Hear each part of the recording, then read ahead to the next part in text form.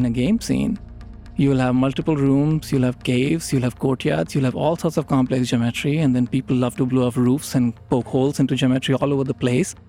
And within that, now sound is streaming all around the space, and it's making its way around geometry. And the question becomes, how do you compute even the direct sound, even the initial sound's loudness and direction, which are important? How do you find those?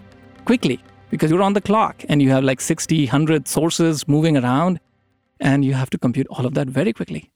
You're listening to the Microsoft Research Podcast, a show that brings you closer to the cutting edge of technology research and the scientists behind it. I'm your host, Gretchen Huizinga. If you've ever played video games, you know that for the most part, they look a lot better than they sound. That's largely due to the fact that audible sound waves are much longer and a lot more crafty than visual light waves, and therefore much more difficult to replicate in simulated environments. But Dr. Nikunj Raghuvanshi, a senior researcher in the Interactive Media Group at Microsoft Research, is working to change that by bringing the quality of game audio up to speed with the quality of game video. He wants you to hear how sound really travels, in rooms, around corners, behind walls, outdoors, and he's using computational physics to do it. Today, Dr. Raghuvanshi talks about the unique challenges of simulating realistic sound on a budget, both money and CPU, explains how classic ideas in concert hall acoustics need a fresh take for complex games like Gears of War, reveals the computational secret sauce you need to deliver the right sound at the right time, and tells us about Project Triton, an acoustic system that models how real sound waves behave in 3D game environments to make us believe with our ears as well as our eyes. That and much more on this episode of the Microsoft Research Podcast.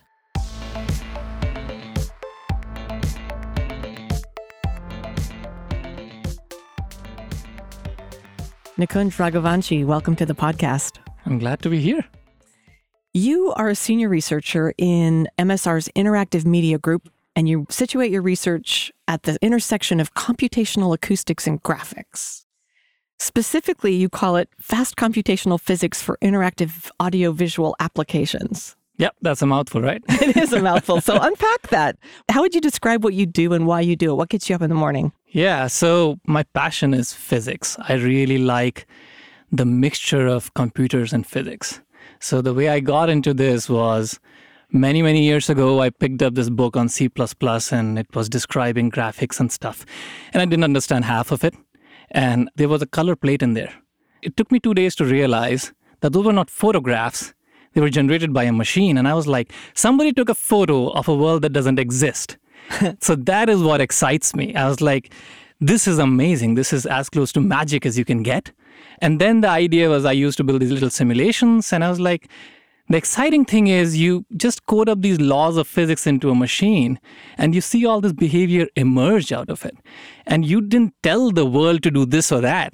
It's just basic Newtonian physics. So that is computational physics. And when you try to do this for games, the challenge is you have to be super fast. You have 1/60th of a second to render the next frame, to produce the next buffer of audio, right? So that's the fast portion. How do you take all these laws and compute their results fast enough that it can happen at 1/60th of a second repeatedly? So that's where the computer science enters the physics part of it. So that's the sort of mixture of things where I like to work in. You've said that light and sound, or video and audio, work together to make gaming, augmented reality, virtual reality believable. Why are the visual components so much more advanced than the audio? Is it because audio is the poor relation in this equation, or is it just that much harder to do? It is kind of both. Humans are visual dominant creatures, right? Because visuals are what is on our conscious mind. And when you describe the world, our language is so visual, right? Even for sound, sometimes we use visual metaphors to describe things. So that is part of it. And part of it is also that for sound, the physics is in many ways tougher because you have much longer wavelengths and you need to model wave diffraction, wave scattering, and all these things to produce a believable simulation. And so that is the physical aspect of it. And also there's a perceptual aspect. Our brain has evolved in a world where both audiovisual cues exist, and our brain is very clever. It goes for the physical aspects of both that give us separate information, unique information. So visuals give you line of sight, high resolution, right? But audio is lower resolution directionally, but it goes around corners, it goes around rooms. That's why if you put on your headphones and just listen to music at a loud volume, you're a danger to everybody on the street because you have no awareness, right? So audio is the awareness part of it. That is fascinating because you're right. What you can see is what is in front of you, but you could hear things that aren't in front of you. Yeah. You can't see behind you, but you can hear behind you. Absolutely. You can hear behind yourself, and you can hear around stuff, around corners. You can hear stuff you don't see. And that's important for anticipating stuff. Right. People coming towards you and things like that. So there's all kinds of people here that are working on 3D sound and head-related transfer functions and all of that. Oh, yeah, Ivan's group, yeah. Yeah. How is your work interacting with that? So that work is about, if I tell you the spatial sound field around your head, how does it translate into a personal experience in your 2 ears? So the HRTF modeling is about that aspect. My work with John Snyder is about how does the sound propagate in the world? Interesting. Right? So if there's a sound down a hallway, what happens during the time it gets from there up to your head? That's our work. I want you to give us a snapshot of the current state of the art in computational acoustics. And there's apparently two main approaches in the field. What are they? And what's the case for each? And where do you land in this spectrum? So there's a lot of work in room acoustics where people are thinking about, okay, what makes a concert hall sound great? Can we simulate a concert hall before you build it so we know how it's going to sound? And based on the constraints on those areas, people have used a lot of ray tracing approaches, which borrow on a lot of literature in graphics. And for graphics, ray tracing is the main technique, and it works really well. Because the idea is you're using a short wavelength approximation. So light wavelengths are submicron, and if they hit something, they get blocked. But the analogy I like to use is sound is very different. The wavelengths are much bigger. So you can hold your thumb out in front of you and blot out the sun, but you're going to have a hard time blocking out the sound of thunder with a thumb held out in front of your ear because the waves will just wrap around. And that's what motivates our approach, which is to actually go back to the physical laws and say, instead of doing the short wavelength approximation for sound, we revisit and say, maybe sound needs the more fundamental wave equation to be solved to actually model these diffraction effects for us. The usual thinking is that in games, you're thinking about, we want a certain set of perceptual cues. We want walls to occlude sound. We want a small room to reverberate less. We want a large hall to reverberate more. And the thought is, why are we solving this expensive partial differential equation again? Can't we just find some shortcut to jump straight to the answer instead of going through this long-winded route of physics? And our answer has been that you really have to do all the hard work, because there's a ton of information that's folded in, and what seems easy to us as humans isn't quite so easy for a computer, and there's no neat trick to get you straight to the perceptual answer you care about.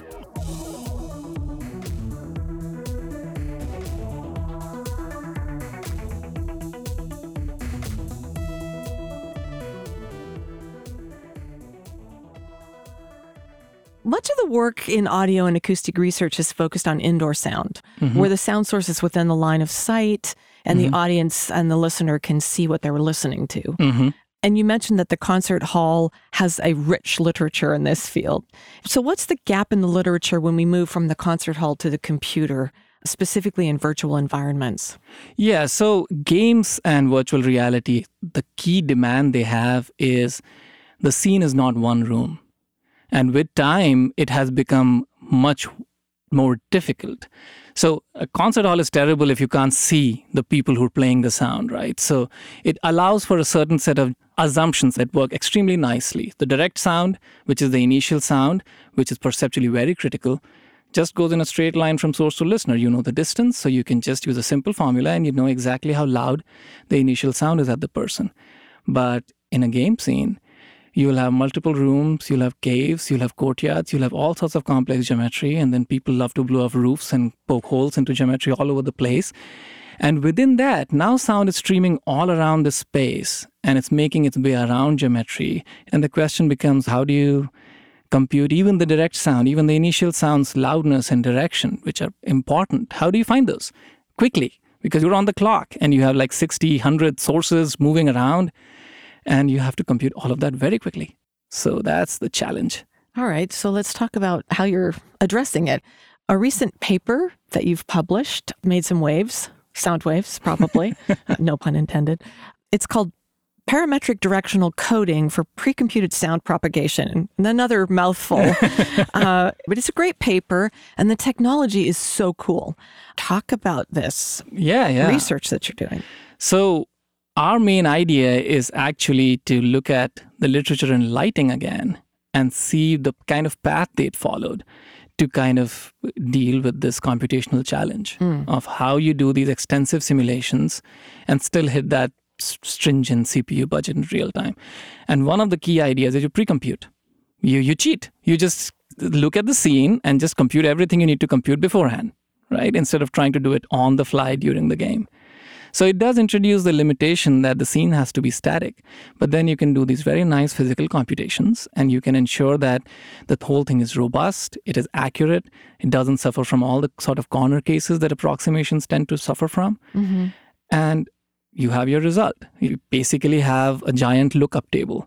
If somebody tells you that the source is over there and the listener is over here, tell me what the loudness of the sound would be. We just say, okay, we have the giant table. We'll just go look it up for you. And that is the main way we bring the CPU usage into control. But it generates a knockoff challenge that now we have this huge table. This is huge amount of data that we've stored. And it's 6-dimensional. The source can move in 3 dimensions and the listener can move in 3 dimensions. So we have this giant table, which is terabytes or even more of data. Yeah. And the game's typical budget is like 100 megabytes. So the key challenge we're facing is how do we fit everything in that? How do we take this data and extract out something salient that people listen to and use that? So you start with full computation, you start as close to nature as possible, and then we're saying, okay, now what would a person hear out of this? Right. Now let's do that activity of, instead of doing a shortcut, now let's think about, okay, a person hears the direction a sound comes from. If there's a doorway, the sound should come from the doorway. So we pick out these perceptual parameters that are salient for human perception, and then we store those. That's the crucial way we kind of bring down this enormous data set into a sort of memory budget that's feasible. So that's the paper. Mm-hmm. And how has it played out in practice or in project, as it were? So a little bit of history on this is we had a paper in SIGGRAPH 2010, me and John Snyder and some academic collaborators. And at that point, we were trying to think of just physical accuracy. So we took the physical data and we were trying to stay as close to physical reality as possible, and we were rendering that. And around 2012, we got to talking with Gears of War, the studio, and we were going through what the budgets will be, how things would be, and we were like, this is gigabytes, it needs to go to megabytes. Really? Very quickly. And that's when we were like, okay, let's simplify. Like, what's the 4 most basic things that you really want from an acoustic system? Like walls should occlude sound and things like that. So we kind of rewinded and came to it from this perceptual viewpoint that I was just describing. Let's keep only what's necessary. And that's how we were able to ship this in 2016 in Gears of War 4 by just rewinding and doing this process. How is that playing in, Project Triton is the big project that we're talking about. Uh-huh. How would you describe what that's about and where it's going? Is it everything you've just described, or is there other aspects to it? Project Triton is this idea that you should pre-compute the wave physics instead of starting with approximations, approximate later. That's one idea of Project Triton. And the second is, if you want to make it feasible for real games and real virtual reality and augmented reality, switch to perceptual parameters. Extract that out of this physical simulation, and then you have something feasible. And the path we're on now, which brings me back to the recent paper you mentioned, is in Gears of War, we shipped some set of parameters. We were like, these make a big difference. But one thing we lacked was if the sound is, say, in a different room and you're separated by a doorway, you would hear the right loudness of the sound, but its direction would be wrong. Its direction would be straight through the wall, going from source to listener. Interesting. And that's an important spatial cue. It helps you orient yourself when sounds funnel through doorways. Right. And it's a cue that sound designers really look for and try to hand tune to get good ambiences going. So in the recent 2018 paper, that's what we fixed. We call this portaling. It's a made-up word for this effect of sounds going around doorways, but that's what we're modeling now. Is this new stuff? I mean, people have tackled these problems for a long time. Yeah. Are you people the first ones to come up with this? The portaling? And I mean, the basic ideas have been around. People know that perceptually this is important. And there are approaches to try to tackle this, but I'd say because we're using wave physics, this problem becomes much easier because you just have the waves diffract around the edge. With ray tracing, you face the difficult problem that you have to trace out the rays quote unquote intelligently somehow to hit an edge, which is like hitting a bullseye, right? Right. So the ray can wrap around the edge. So it becomes really difficult. Most practical ray tracing systems don't try to deal with this edge diffraction effect because of that. Although there are academic approaches to it, in practice it becomes difficult. But as I worked on this over the years, I've kind of realized these are the real advantages of this. Disadvantages are pretty clear. It's slow, right? So you have to pre-compute. But we're realizing over time that going to physics has these advantages. But the pre-compute part is innovative in terms of a thought process on how you would accomplish the speed up. I would say there have been papers on pre-computed acoustics academically before, but this realization that mixing pre-computation and extracting these perceptual parameters, that is a recipe that makes a lot of practical sense. Because a third thing that I haven't mentioned yet is going to the perceptual domain. Now the sound designer can make sense of the numbers coming out of this whole system because it's loudness, it's reverberation time, how long the sound is reverberating. And these numbers that are super intuitive to sound designers, they already deal with them. So now what you're telling them is, hey, you used to start with a blank world, which had nothing, right? Like the world before the act of creation, there's nothing. It's just empty space. And you're trying to make things reverberate this way or that. Now you don't need to do that. Now, physics will execute first on the actual scene with the actual materials. And then you can say, I don't like what physics did here or there. Let me tweak it. Let me modify what the real result is and make it meet the artistic goals I have for my game.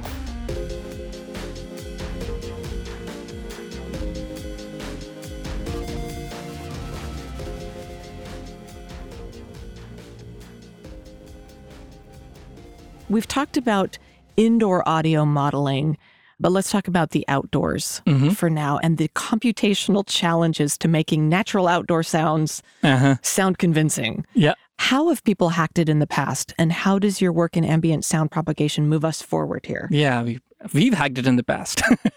Okay, this is something we realized on Gears of War because the parameters we used were borrowed again from the concert hall literature. And because they're parameters informed by concert halls, things sound like halls and rooms.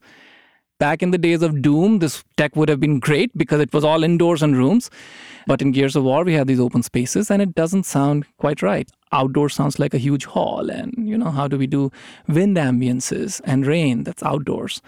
And so we came up with a solution for them at that time, which we called outdoorness. It's, again, an invented word. Outdoorness. I'm going to use that. I like it. Because the idea it's trying to convey is it's not a binary indoor or outdoor. When you're crossing a doorway or a threshold, you expect the smooth transition. You expect that I'm not hearing rain inside. I'm feeling nice and dry and comfortable. And now I'm walking into the rain. Yeah. And you want the smooth transition on it. So we built a sort of custom tech to do that outdoor transition. But it got us thinking about what's the right way to do this? How do you produce the right spatial impression of there's rain outside, it's coming through a doorway, the doorway is to my left. And as you walk, it spreads all around you. You're standing in the middle of rain now, and it's all around you. So we wanted to create that experience. So the ambient sound propagation work was an intern project, and now we finished it up with our collaborators in Cornell. And that was about how do you model extended sound sources. So again, going back to concert halls, usually people have dealt with point-like sources, which might have a directivity pattern. But rain is like a million little drops. If you try to model each and every drop, that's not going to get you anywhere. So that's what the paper is about, how to treat it as one aggregate that somebody gave us, and we produce an aggregate sort of energy distribution of that thing along with its directional characteristics and just encode that.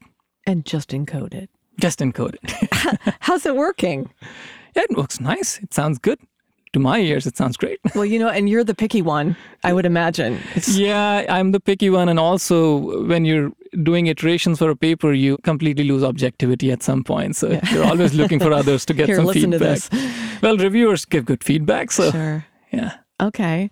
Well, kind of riffing on that, there's another project going on that I'd love for you to talk as much as you can about called Project Acoustics and kind of the future of where we're going with this. Talk about that. That's really exciting. So up to now, Project Triton was an internal tech, which we managed to propagate from research into actual Microsoft products internally.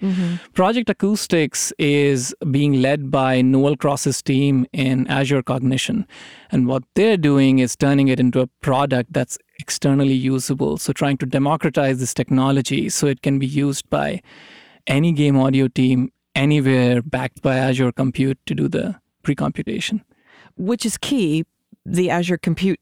Yeah, because it took us a long time with Gears of War to figure out, okay, where's all this pre-compute going to happen? Right. They had to figure out a whole cluster story for themselves, how to get the machines, how to procure them, and there's a big headache of arranging compute for yourself. And so that's logistically a key problem that people face when they try to think of pre-computed acoustics.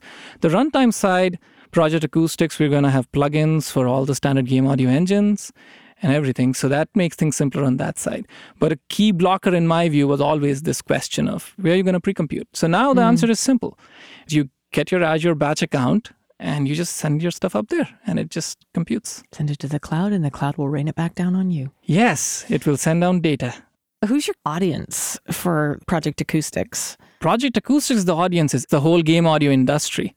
And our real hope is that we see some uptake on it when we announce it at GDC in March. And we want people to use it, as many teams, small, big, medium, everybody, to start using this because we feel there's a positive feedback loop that can be set up where you have these new tools available.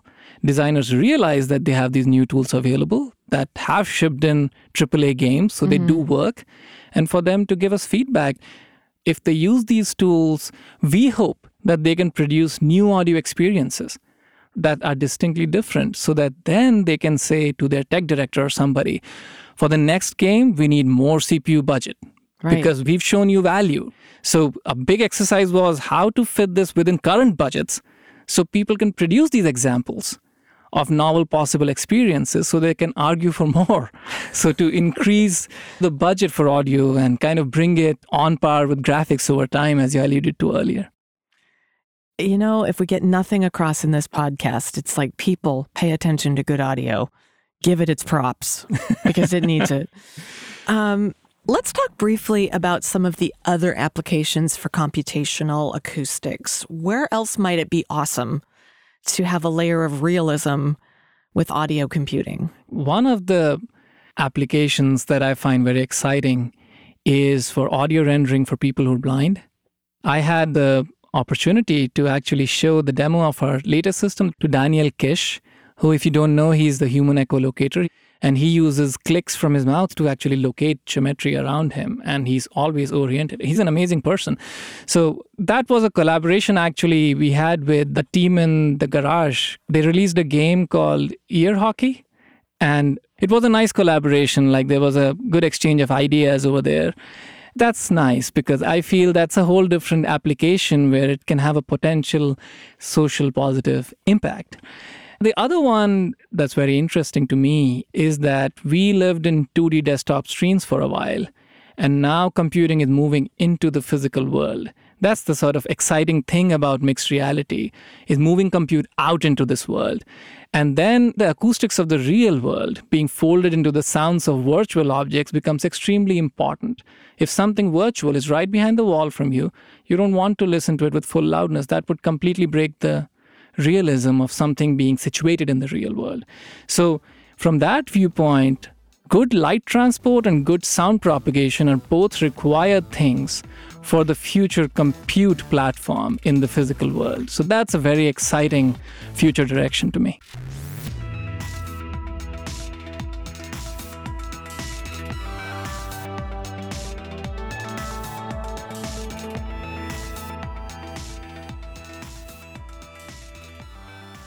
It's about this time in the podcast, I ask all my guests the infamous "what keeps you up at night" question.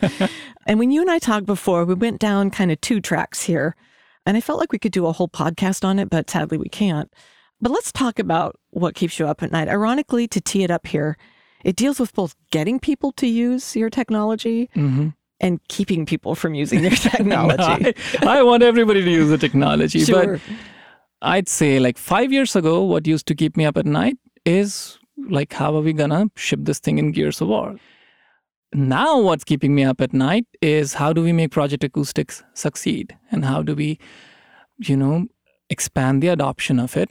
And in a small way, try to move the game audio industry forward a bit and help artists do the artistic expression they need to do in games. So that's what I'm thinking right now. How can we move things forward in that direction? I frankly look at video games as an art form, and I've gamed a lot in my time. To be honest, all of it wasn't art. I was enjoying myself a lot, and I wasted some time playing games, but we all have our ways to unwind and waste time. But good games can be amazing. They can be much better than a Hollywood movie in terms of what you leave them with. And I just want to contribute in my small way to that, giving artists the tools to maybe make the next great story, All right. So let's talk a little bit, though, about this idea of you make a really good game.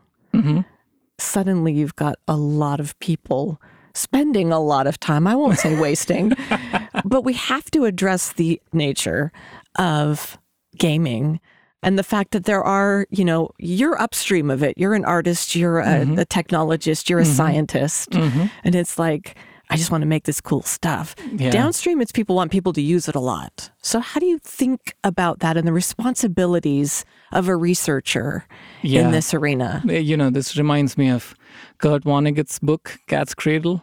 He kind of makes, there's a scientist who makes Ice 9 and it freezes the whole planet or something.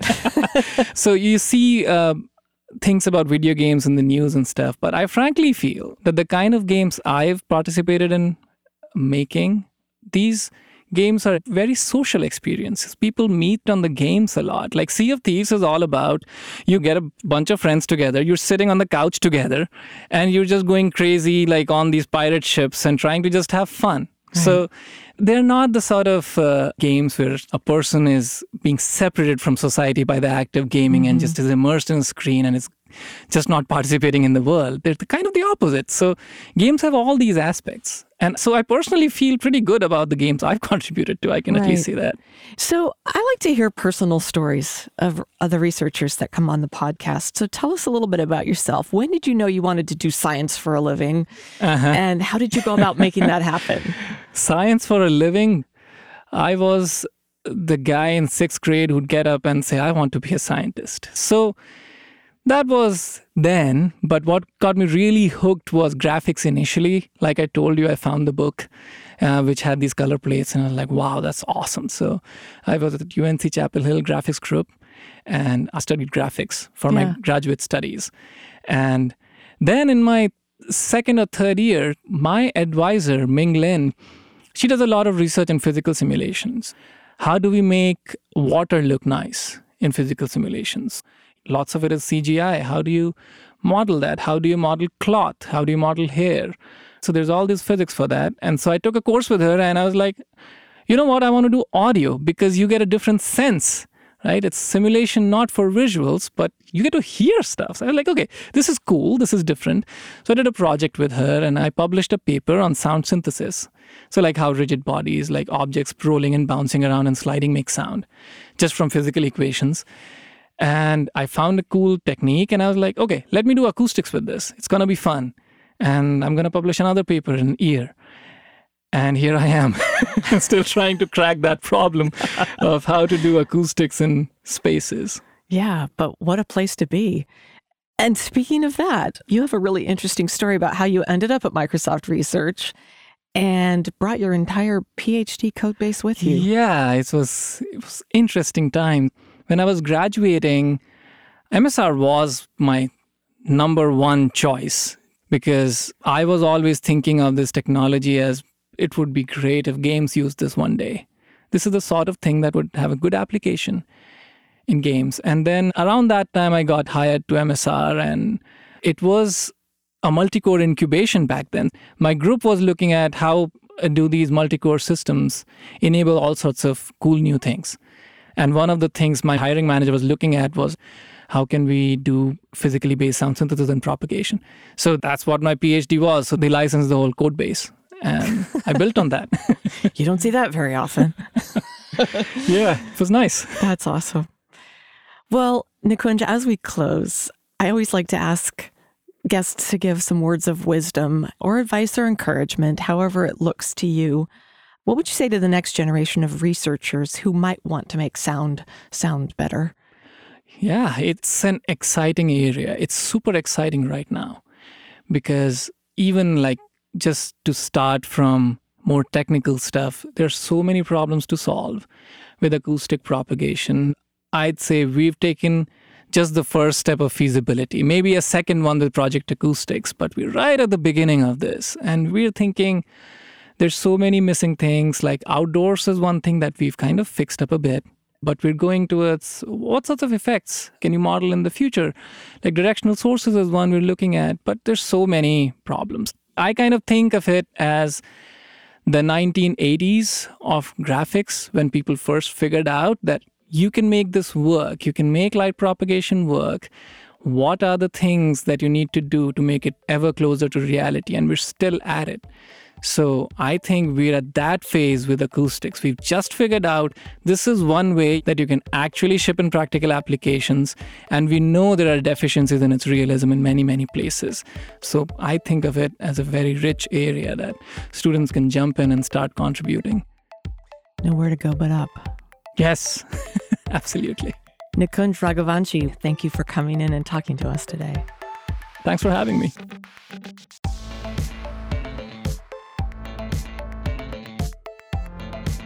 To learn more about Dr. Nikunj Raghuvanshi and the science of sound simulation, visit Microsoft.com/research.